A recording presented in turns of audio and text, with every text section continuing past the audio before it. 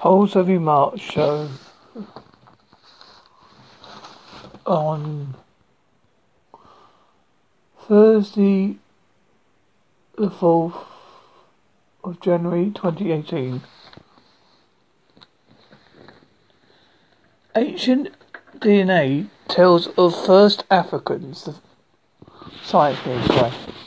11,500-year-old remains of an infant girl from Alaska has shed new light on the peopling of Americas. Genetic analysis of the child, allied to the other data, indicates she belonged to a previously unknown ancient group. Scientists say what they have learned from her DNA strongly supports the idea that a single wave of migrants moved into the continent from Siberia just over 20,000 years ago. Lower sea levels back then would have created dry land by the Bering Strait.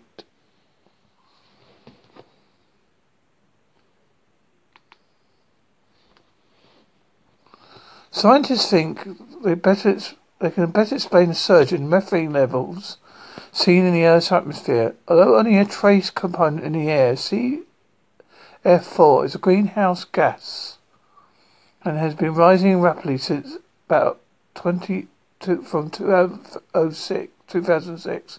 Yeah. Tropical wetlands and fossil fuels are suspected as major sources, but the sums do not add up. Only methane gas reductions stemming from fewer global fires are considered. Can the CF budget be made to balance as a new NASA-led study?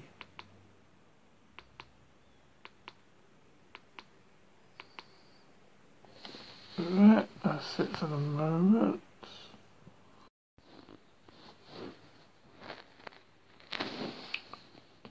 Scientists have discovered a brand new species of giant octopus hiding in plain sight.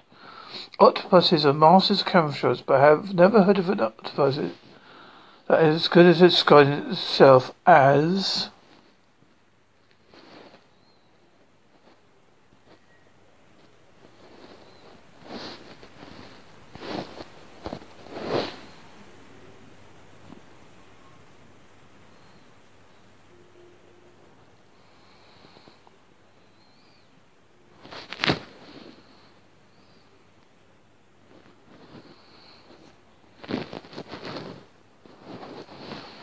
sorry folks, it doesn't say anything, Lord, sorry about that.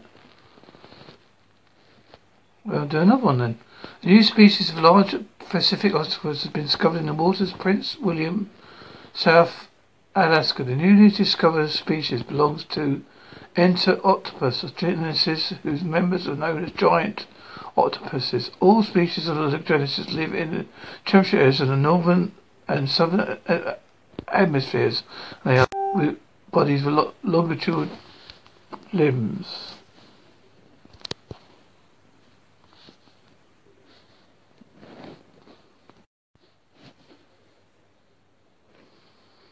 We and all other animals wouldn't be here today if our planet didn't have a lot of oxygen in its atmosphere and oceans. But how critical were the high levels to the transition from simple cell life forms to the complexity we see today? A study by University of California, Berkeley geoscientists present new evidence.